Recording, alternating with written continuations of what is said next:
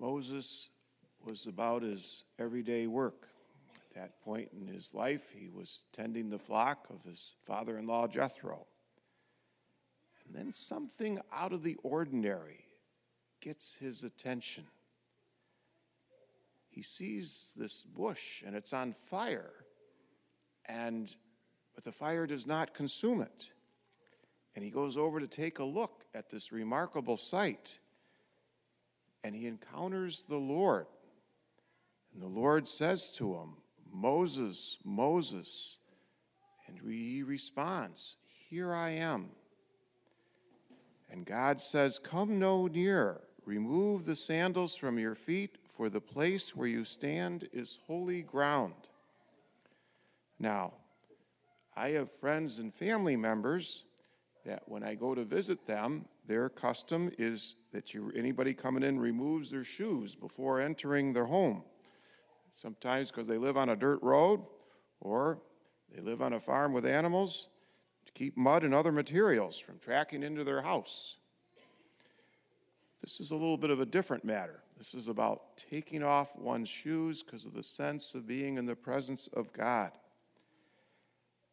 And God speaks to Moses to say, "I have witnessed the affliction of my people in Egypt." Remember the people of Israel. They were down in Egypt, and the Pharaoh came who knew them, who knew not Joseph, and now they are in slavery. They are bound. And God says, "Therefore I have come down to rescue them from the hands of the Egyptians." Now, our first reading today is from Exodus, but I guess they didn't want to make it too long of a reading, so they cut some verses out, but I think some important verses. And here's, if you read Exodus 3:10-11, God then sends to Moses, because Moses at this point says, "Great God, you go for it. Take care of those afflicted people in Egypt." And then God says to Moses, "I will send you to Pharaoh to lead my people, the Israelites, out of Egypt." All of a sudden it changes Moses' thought there. Moses says to God, "Who am I that I should go to Pharaoh and lead the Israelites out of Egypt?" And God answers, "I will be with you."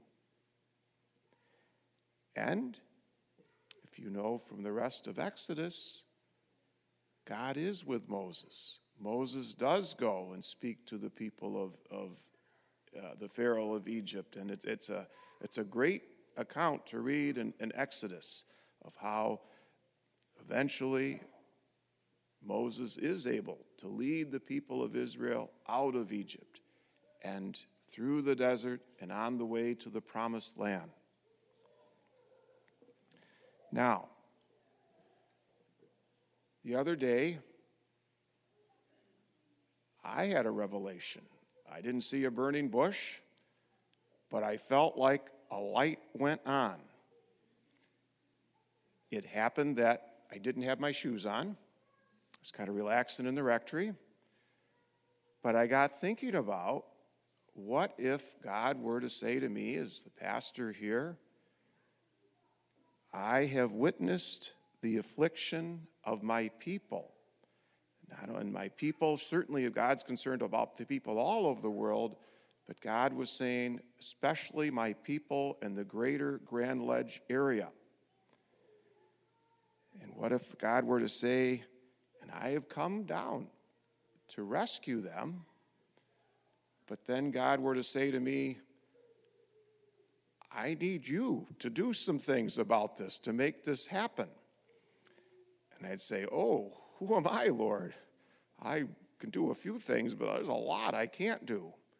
And then God were to say to me, "I will be with you, and I've given you a whole people, the people of St. Michael Parish, because we have people that are afflicted in the greater Grand Ledge area.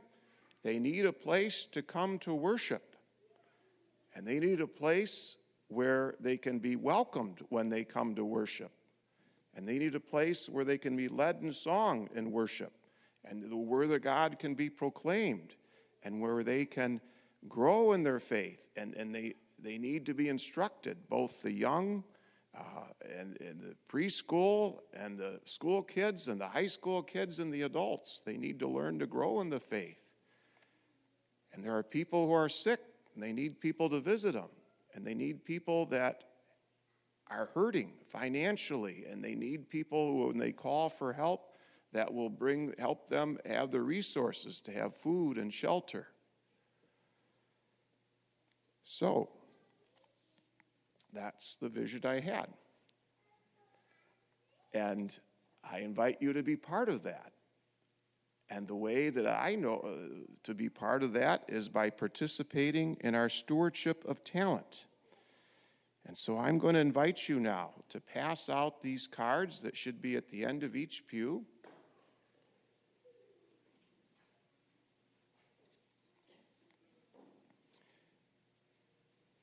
And I invite you to look at the categories in this. Is you'll see the first part is liturgical ministry, because that's really a key thing that we do as our people, and that I think that we're invited to invite other people to join us, is coming together to worship of God. It is our duty and our salvation when we join together to give worship to God, and there's ways that all of us are invited to participate in that. We have funerals here at St. Michael. We want to care for those who have lost a loved one, to provide music, art, and environment. And then the adult ministry, there's the ways to be faith formation, to grow in our faith, to invite others into our faith, evangelization, ways to be of social ministry, of exercising justice in our community and reaching out to the poor and those who are vulnerable under social ministry and Christian service.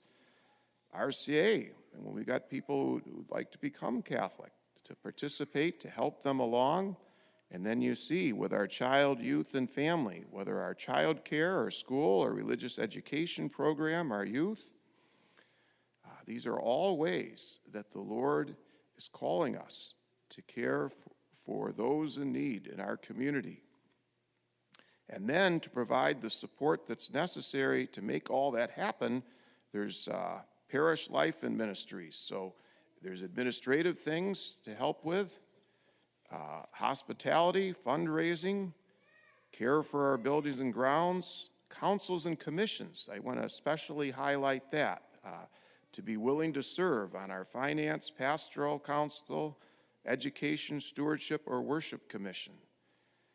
And then there's different parish organizations and groups. Maybe there's some other things that you see that you could offer, that the Lord is calling you to, for the well-being of our greater Grand Ledge area and the wider community.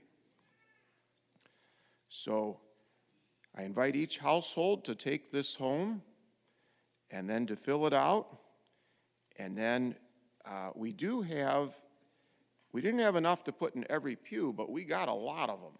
And so this is the stewardship directory, and it helps if you want a little further description of what does this mean to be an altar server or to be a council or commission member. And so there's a description on it. It mentions the time commitment to be expected, maybe the talent that we're looking for. And then if you have further questions, a contact person, if you'd like to know more about that particular ministry. So I ask every household to take one of these home with you, and then kind of consider how would you like to be involved in St. Michael this year. It might be that you're already involved. Well, we'd love it if you could renew your commitment. It might be that you are ready to try this for the first time, or you'd like to try something different than what you've been doing before. And then I'm going to ask you, as I said, to bring it home, pray about it, read through it. This directory in the back of church, you can also do all the above online. But then next Sunday, I'm going to invite each household to bring these forward. We'll place them in the basket. We'll ask God's blessing upon it. Now, we've been doing this, as you know, a number of years, and sometimes you might think, gee, I filled this out and I didn't hear from anybody. Fill it out anyway. That's all I can say. It's a matter of offering up to God, to the sake of God's call, to be able to say like Moses, when Moses called, "Here I am." And so I invite you to participate in whatever way you're able to do so at this stage in your life. And now I invite you to pray with me the stewardship prayer that you can find in the inside back cover of your songbook. There's for those participating online, there is an online version as well at our website.